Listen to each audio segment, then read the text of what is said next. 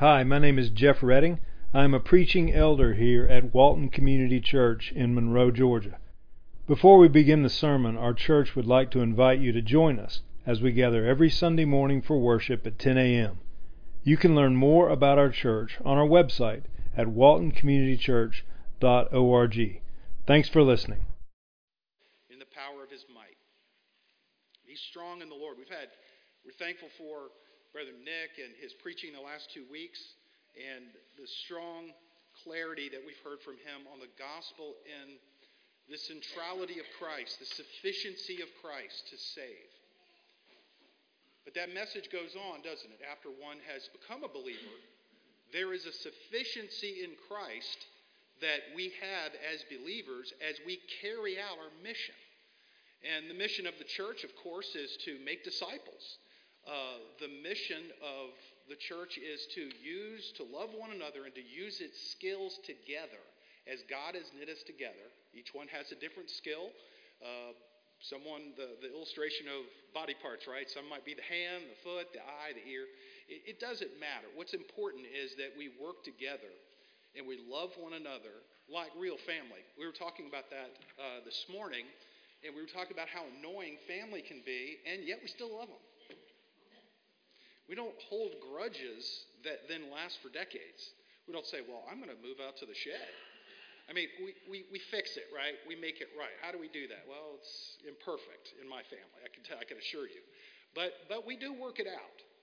And, that's what God wants in the church. How do we work together to love one another as we grow in grace and as we live out our faith and as we become more and more like Jesus Christ, facing his second coming, or potentially our death? Well, we've got to do it together, and we've got to do it with an understanding that Christ has equipped us with everything that we need already. Let that sink in. You have, as a believer, everything you need to live a victorious life now. Right now. There's no catharsis you must reach. There's no shining light that's going to greet you on the path in order for you to be able to do that. Now, where a lot of messages go astray is that sometimes people lead folks to believe that means they're going to reach a state of sinlessness. We know that's not true. People who know me know I'm not sinless. As a matter of fact, well, we won't go down that path. But that's probably true of all of us in this room if we're believers, right? We recognize the fact that although we're redeemed, our soul is secure in Christ. We don't need to doubt about that. Christ paid it all. All to him we owe.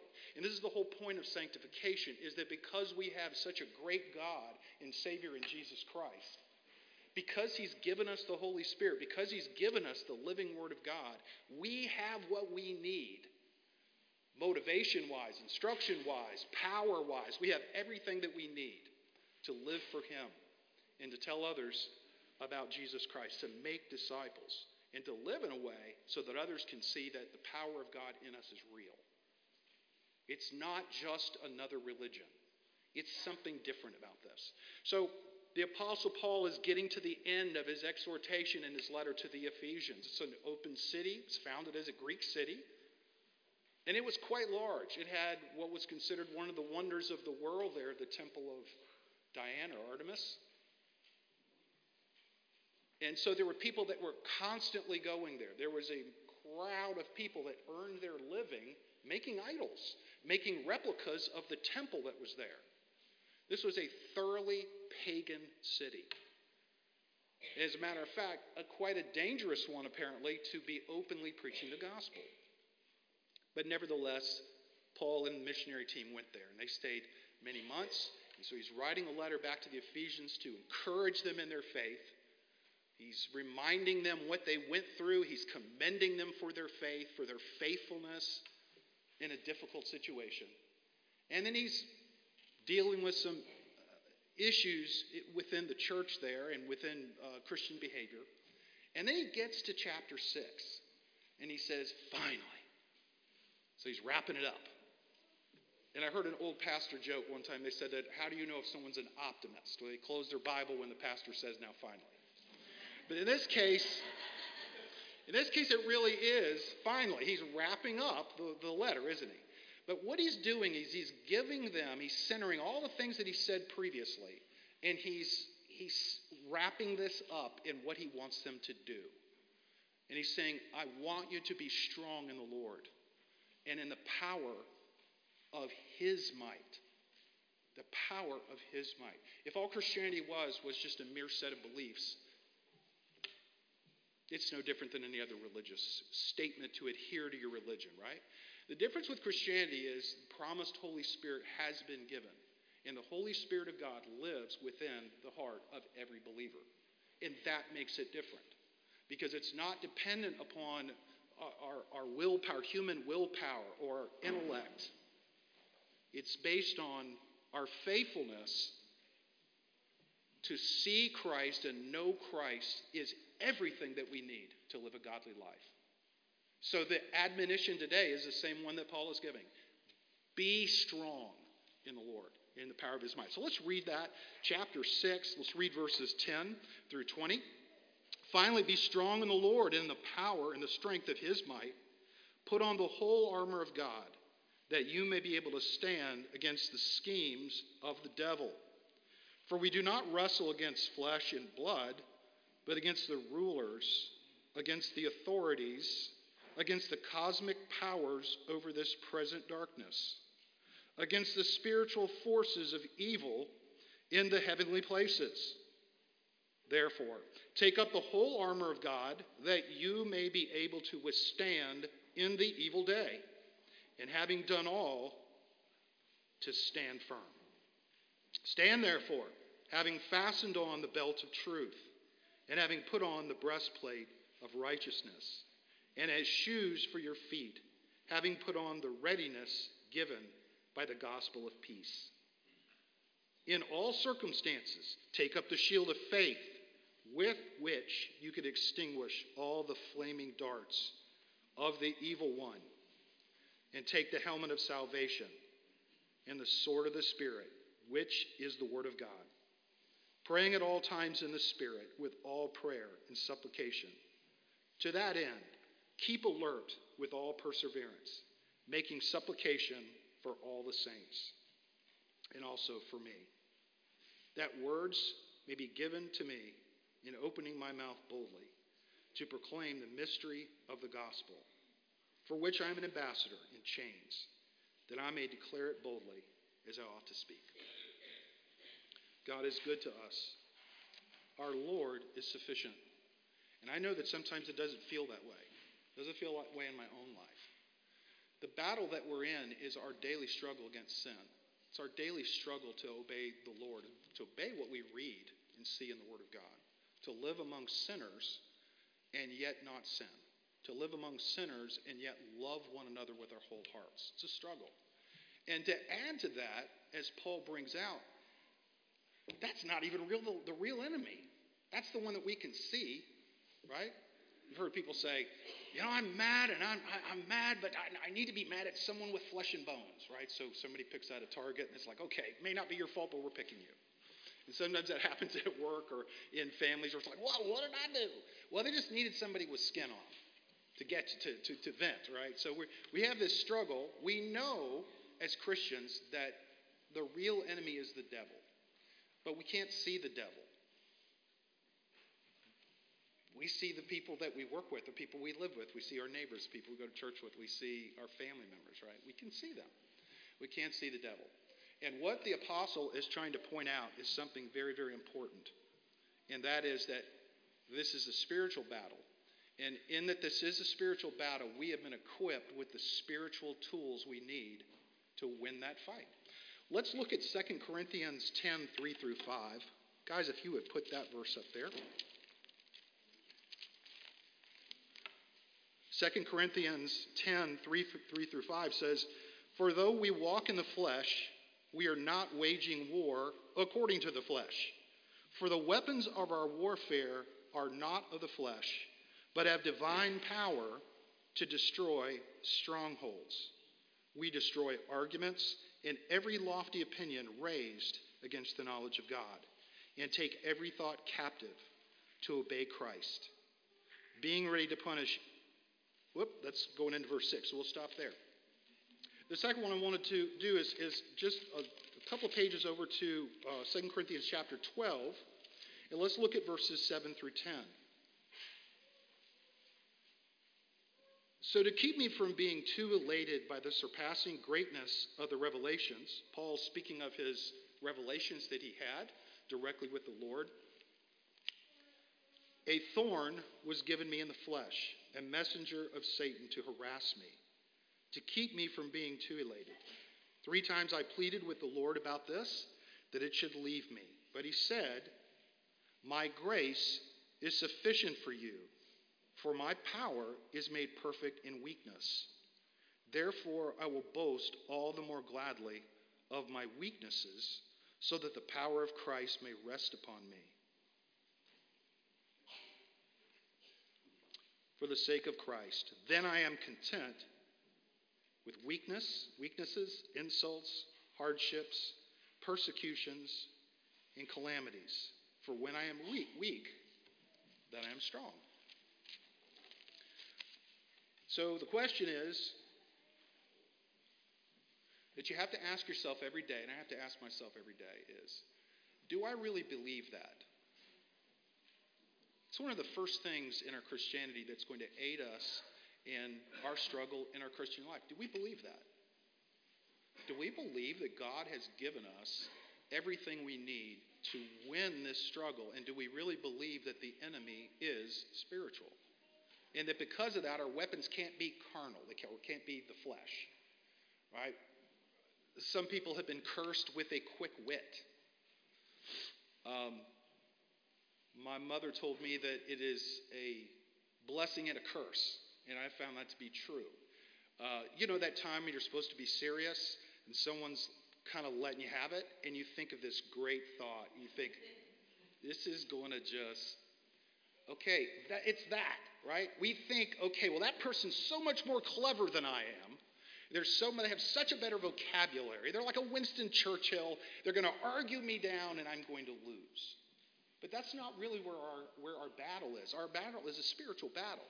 And so, yes, it's wonderful to have all these gifts that God gives to men. It's great to have the ability to speak, or it's great to have the ability to be funny, or to have a skill so that you can create. All these things are blessings from God, but it doesn't really help us in fighting the real battle. The real battle is won in the Lord Jesus Christ and in the power of his word, and through submitting ourselves to the Holy Spirit in our daily walk. That's where it's won. So it's okay. Guess what? It's okay if somebody beats me in a verbal argument. Now, my wife is probably she's taping that right now and is going to be replaying that in the future. We don't like to lose, do we? We will invent ways to win, even if they're not real. Even if they're totally fantasy land, we will make them up because we can't imagine the horror of ever losing an argument or ever losing a position. But sometimes, isn't that exactly what Paul is saying to us here from 2 Corinthians when he says, when I'm weak, then I'm strong? Because all these things come on me. I asked God to remove this messenger of Satan, and God said no. Now, you may be sitting there today saying, I have a messenger buffeting me, and I'm angry at God because he won't remove it from me. It would be easy for him to remove it from me. Why doesn't he do it? We get angry about that kind of stuff, right? We can get frustrated because we see that in the life of a loved one. They're struggling. And we think, why? God can remove this. Why doesn't he just do it? It's intentional.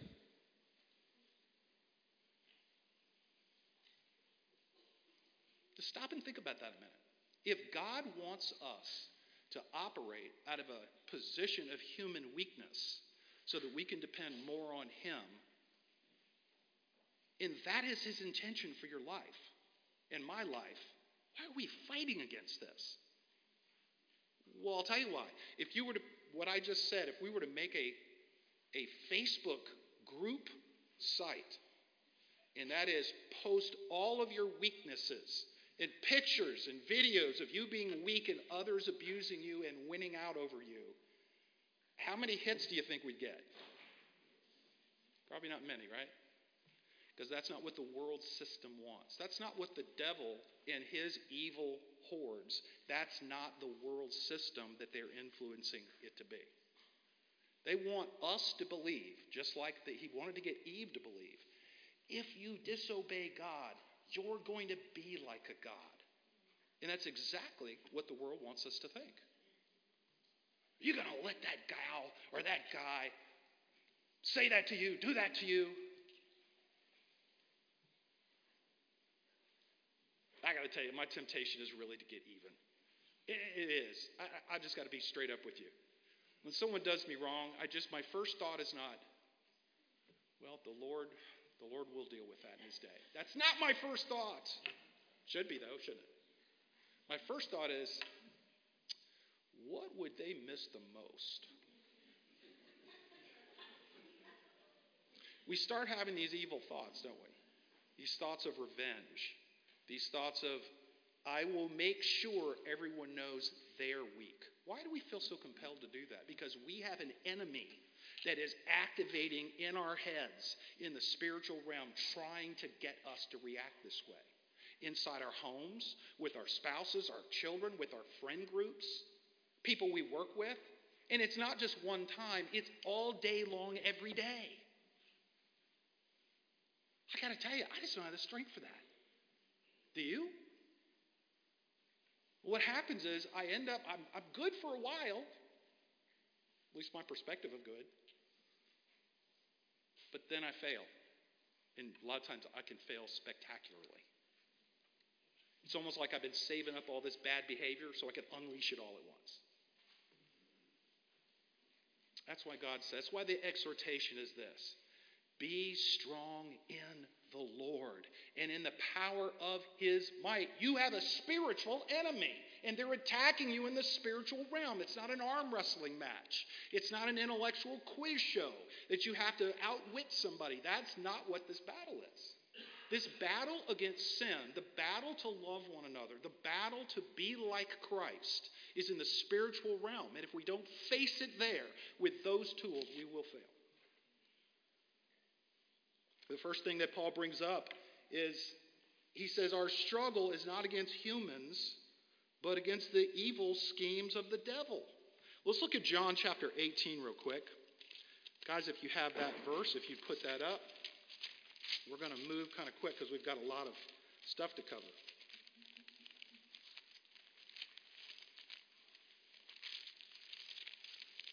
We're going to look at verse 36 and 37. Jesus is standing before the most powerful man in Palestine. He's standing before Pilate. And Pilate is trying to tell him, do you not understand I have the power to kill you if I want to? This is Jesus' response. Jesus answered, my kingdom is not of this world. If my kingdom were of this world, my servants would have been fighting that I might not be delivered over to the Jews. But my kingdom is not from the world. Then Pilate said to him, so you are a king?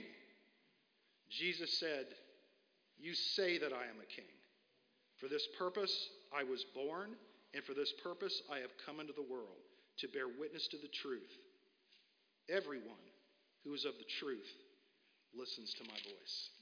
And of course we know Pilate doesn't, because Pilate looks at him and says, what's truth?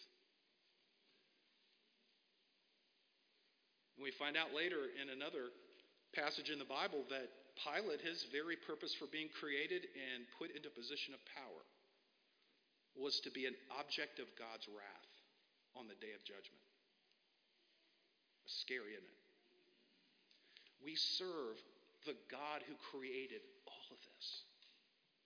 Politicians and their sense of power or their sense of mastery over others are specks, they're flecks of dust in the created universe the Almighty God has made for himself and for his glory.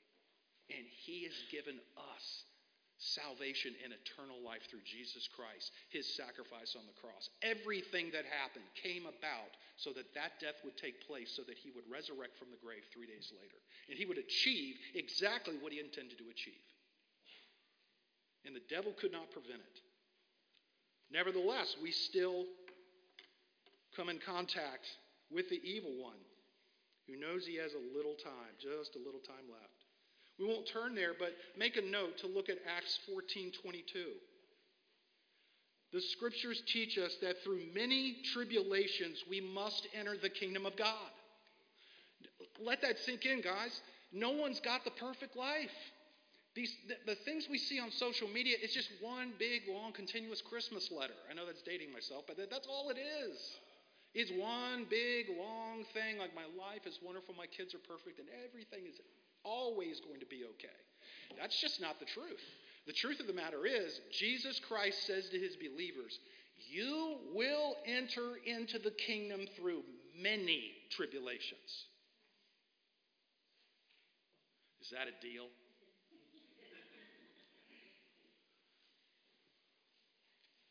It doesn't sound like a very good deal if all you're doing is looking at it through the eyes of this evil world. You're thinking, what? Not guaranteed to be rich? I'm not guaranteed to lord it over people?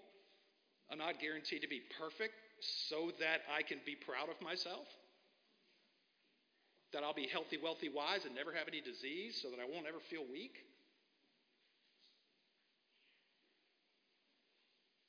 Why wouldn't he make it that way? Well, because we're not to be the ones that are the center of the glory. It is Christ. We're to live a Christocentric life. That means Jesus is the center. It is him that needs to be exalted. Paul says, hey, if by me being weak and me being contemptible, Jesus Christ is glorified in his power, bring it on. Do you think that way? Do I think that way? When we initially hit a tribulation or a trial or a scheme of the devil who's trying to get us to sin?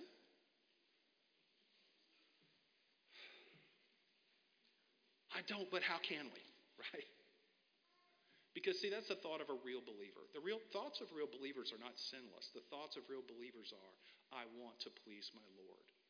I'm not going to put a lot of detail to that, because we're all at different stages of our life spiritually. It's pointless to do that. People who give you long laundry list of things that prove you're a good Christian, it's not helpful.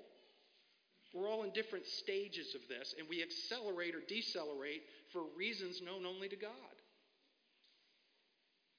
But if he saved you and you have the Spirit of God abiding in you and you love Christ and you love your brothers from the heart, and you see a gradual change in your life, doesn't matter how fast or slow, your value system is aligned with Christ, then we can claim what God's Word says, that we have been born again. We have repented of our sins. We have put our faith in Christ. We're depending on him, not our intellect, not our wit, not our money, not our connections. We're depending on him to save us at the end of the day. So let's look at this, because the sufficiency of Christ gives us the victory. It's the only thing. There's nothing left. If you reject that as the thing that is going to bless you and enable you to overcome the schemes of the devil, you've rejected all there is. There is nothing else.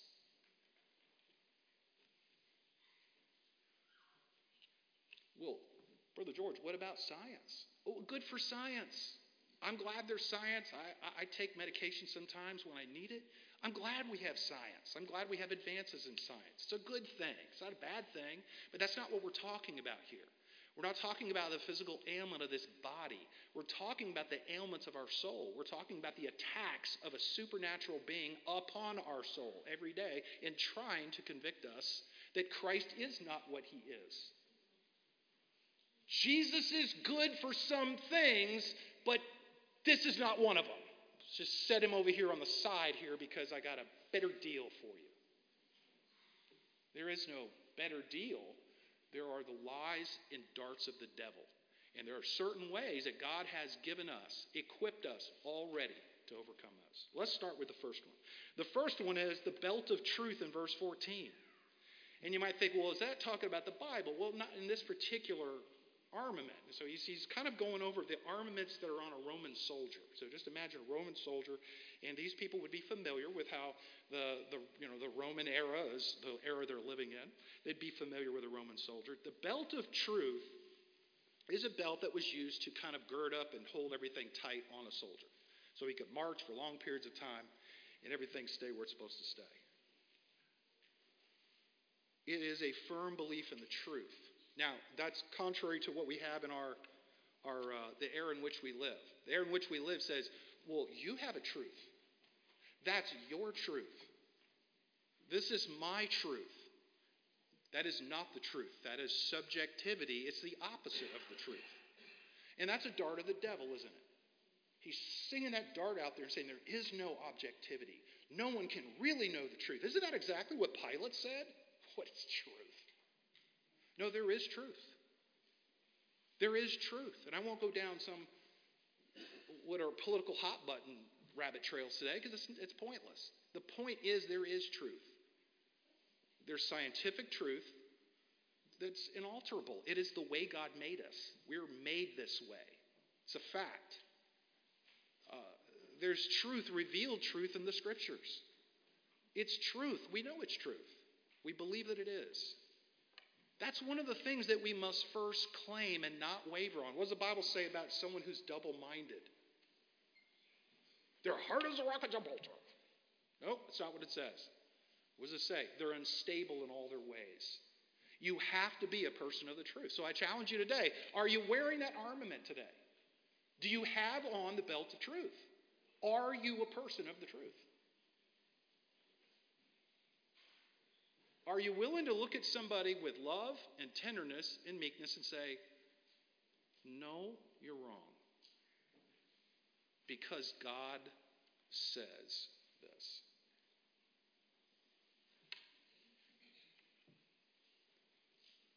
We have to stand for the truth. If we don't stand for the truth, we stand for literally nothing. Because whatever is not the truth is, it's vapor. The belt of truth, it comes first because everything else is based on that. How do I know I'm saved? God's word tells me I am saved because of what's written here. It is the truth. I believe it firmly. I believe that the world in which I live, there are things that are wrong and there are things that are right. There are things that are truthful and there are things that are lies. Which brings about another thing. Are you a person of the truth in the way that you speak? Or do you find yourself struggling with lies? It's a big dart of the devil. Because guess what? If he can get you lying on a regular, habitual basis, are you really going to feel in your soul that you're born again? If you know in your heart you're a liar? And the Bible says no liar will enter into the kingdom of God. These are all startling truths. What does that mean? I have to never lie again or I will go to hell? No, I'm not talking about that. What I'm saying is I'm talking about the deception of the devil. This area where we're born again, for sure, through the power of God, through the sufficiency of Christ. Yet we still sin. This is a weak point. It's something that is missing, but it's intentionally missing. God wants us to go through this struggle. Many tribulations to enter into the kingdom of God. But he wants us to wear the belt of truth. I want to encourage you to be a person of the truth. Even if it costs you, because it will. Just be kind about it. We don't have to be mean if we're going to tell the truth. We don't have to be mean at the same time, do we? Be kind. Be truthful. Be a person of the truth. Be resolute in your mind about what you believe. You say, well, I'm not really sure. Start studying then. There's some great books, and we'll be glad to tell you about some great books to read. Also, the next thing we see is putting on the breastplate of righteousness. The breastplate of righteousness. Now, the breastplate of righteousness would cover from kind of the neck area down to the loin area on a soldier. And this is not our righteousness, right? So this might be where someone would say, see, if your good outweighs your bad, then that's going to protect you. That's not our righteousness. It's the righteousness of Christ. We're putting on Christ. What does the Bible say? Put off our old self. Put on Christ. Right? Put on Christ. This is where the power is. This is where the confidence is. In the righteousness of Christ. You say, but that seems like it's not connected to fighting against sin. Oh, it is. Because the devil wants to throw that dart at you. You're never going to get this right. And you can with power say, I am in Christ. He promised that he will sanctify me holy. He promised. I believe the word of God. I believe Christ. I am wearing the righteousness of Christ. Get thee hence. Great verse for that is Philippians 3, 8, and 9. Another one we see is the shoes of cheerful readiness. You say, how do you get that? That's in verse 15. It says, as shoes for your feet, having put on the readiness given by the gospel of peace. What does the world say your most important thing to do is? I think everyone in here will make it easy to figure out. It's really two main things. Get a lot of money and get a lot of power. If you get those two things, you can pretty much make it. Money and power. That's what I need. Money and power. Money and power. It's the opposite of what God says we need. He says, no, weakness is good. Vulnerability is good. I intend that for your life. Remember how I said, good deal? It's the complete opposite of what the world thinks, right? That is, they're not pursuing obedience to Christ in light of the gospel. The gospel they've experienced, and in light of the fact that God's called us to what? Go and do what with the gospel? Make disciples. Have you put on your shoes of cheerful readiness? Not something that we begrudgingly do, something that we have joy in doing. You ever share the gospel with somebody who said, yeah, I encourage you to give up all this fun because it's miserable being a Christian. You're going to love it. Not very convincing, is it? No, because that's why the Christian life has got to be centered on Christ. It's got to be centered on our salvation. It's got to be centered on the gospel, because that's what truly is wonderful about this. In life we have tribulation, but what is our brother Gary enjoying right now? The very presence of the living God. He's completely sinless. All his ailments are gone. The gospel is this thing that gives us joy in the midst of problems. Are you ready to tell people about Jesus Christ? Are you ready to tell them about your faith?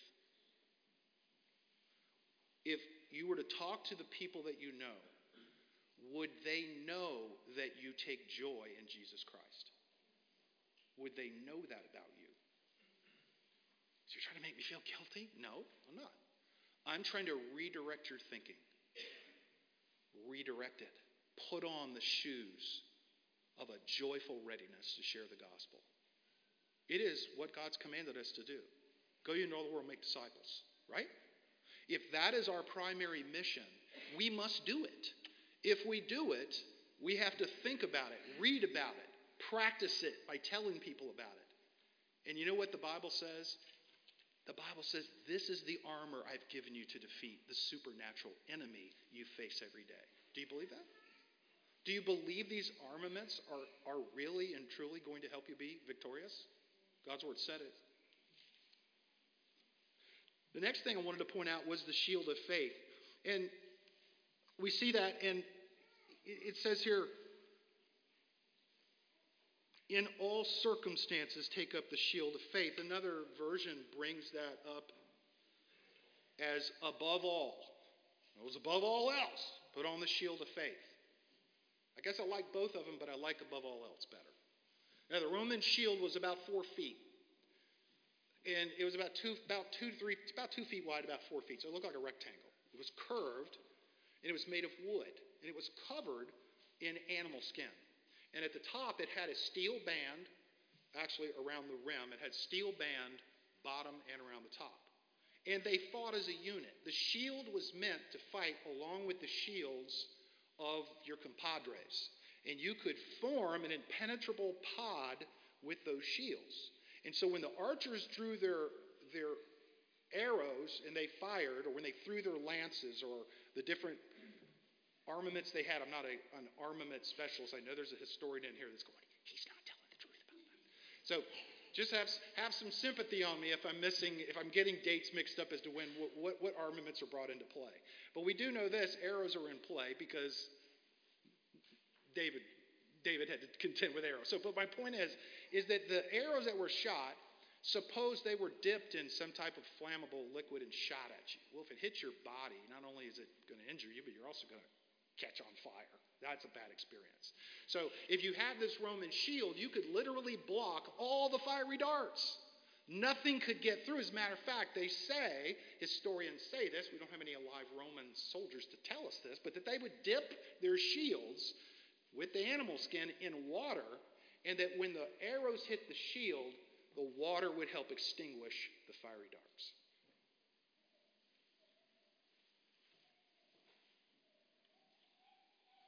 And that's what God's called us to live by. He's called us to live by faith. Not by sight, but to live by faith. I encourage you to nurture your faith. You nurture your faith by being here, by reading your Bible every day, by praying, by loving one another, by praying. There's a lot of things that the Bible teaches us faith will do for us. God's saying above all else, trust me. When you get in that situation where you know for certain you've been abandoned by the Lord, you haven't. Do you remember Jesus' words on the cross? My God, why hast thou forsaken me? He forsook Christ in that moment on the cross so we would never be forsaken. He took all of that sin debt upon himself. I deserve to be abandoned by God, but I will never be abandoned by God. He promises me this. I claim it as the truth that I live in every day, and I believe it. He's going to put me through tribulation. He may be putting you through tribulation right now.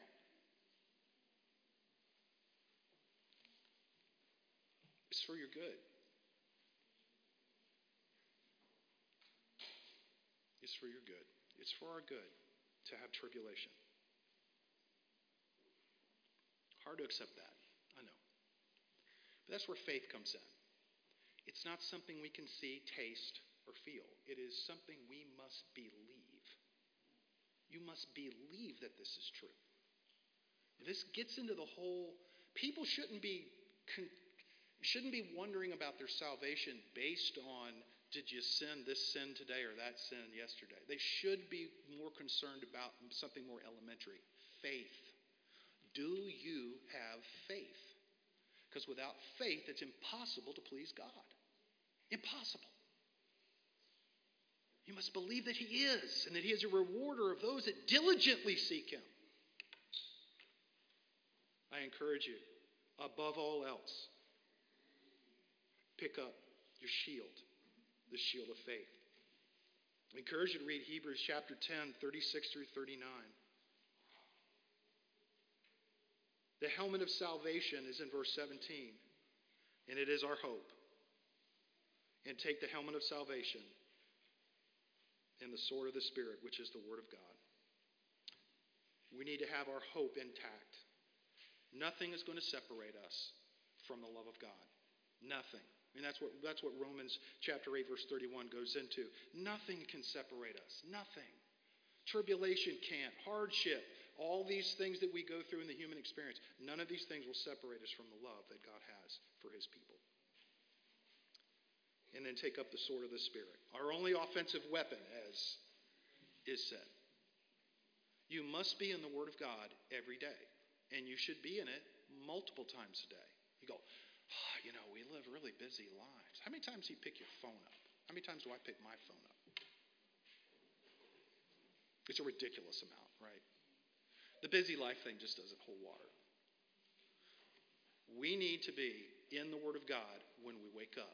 We need to be in the Word of God before we go to bed. Our life needs to be bookended by the Word of God. And if we have opportunities to memorize as much Scripture as you can. And let your brain call that up in defense as one of your armaments.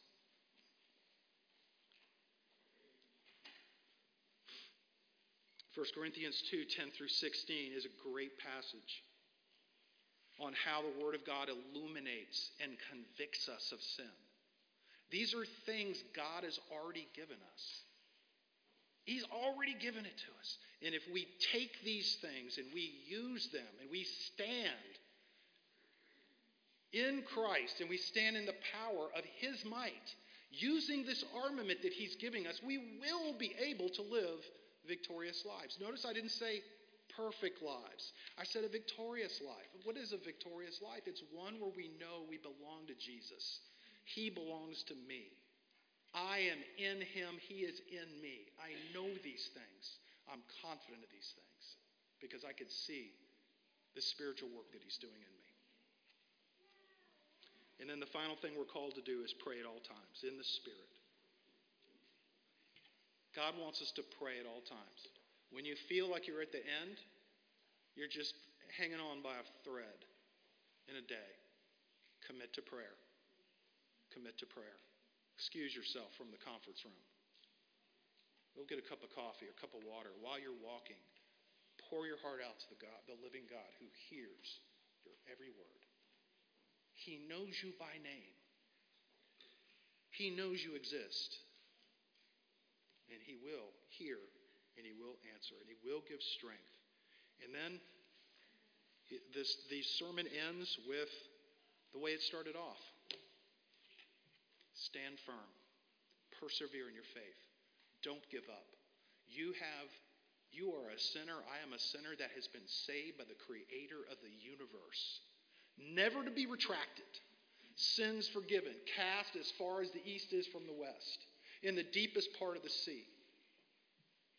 And He has constructed a life for us that has tribulation and difficulty because this is how we're going to enter. It's how He chooses us to enter the kingdom of God. Gary did not have an easy passage from this life. He struggled and suffered. But I'll tell you, I would see Gary walking down the aisle, plugged in to do his SAT duty, his complexion looking very gray, not looking well. But where was he? Well, he could have been at home feeling sorry for himself. And I'm not saying this to be offensive. I want you to pay attention to faithful saints. He got up. He remembered he was a child of God. He remembered, I worship with my people on Sunday. He got up and went to church. And he probably felt terrible. But he did it anyway. Gary and men and women like that are my heroes. You're in here today and you might be here and it was a difficult time for you to be here. You're my hero. This is what it means to be a Christian. We plow through these difficulties. We enter the kingdom of God fighting. That's what God's called us to do. Let's bow our heads for prayer.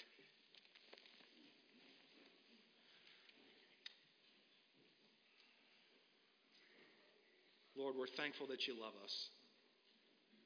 We're thankful that you've given us new life in Jesus Christ. It is a certainty our sins have been forgiven.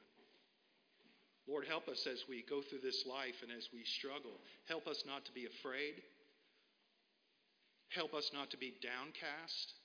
Help us to know that difficulty comes from your hand and that you have given us tools to overcome these difficulties. Lord, may Christ be the central thing in our life. May we see the power of Christ as the tool to help us to overcome the spiritual enemies that we have, that attack us and that want to lead us astray out of the path. Lord, we ask that you would help us to not only to pick up the shield of faith, not only to be in your word and prayer, but help us to pray for one another. As Paul requested the Ephesians, pray for me. Lord, I pray that we would pray for our beloved brothers and sisters in Christ, and that we, in fact, would pray for them. And as we interlock our shields in this battle, that we would stand together as a unit, as a church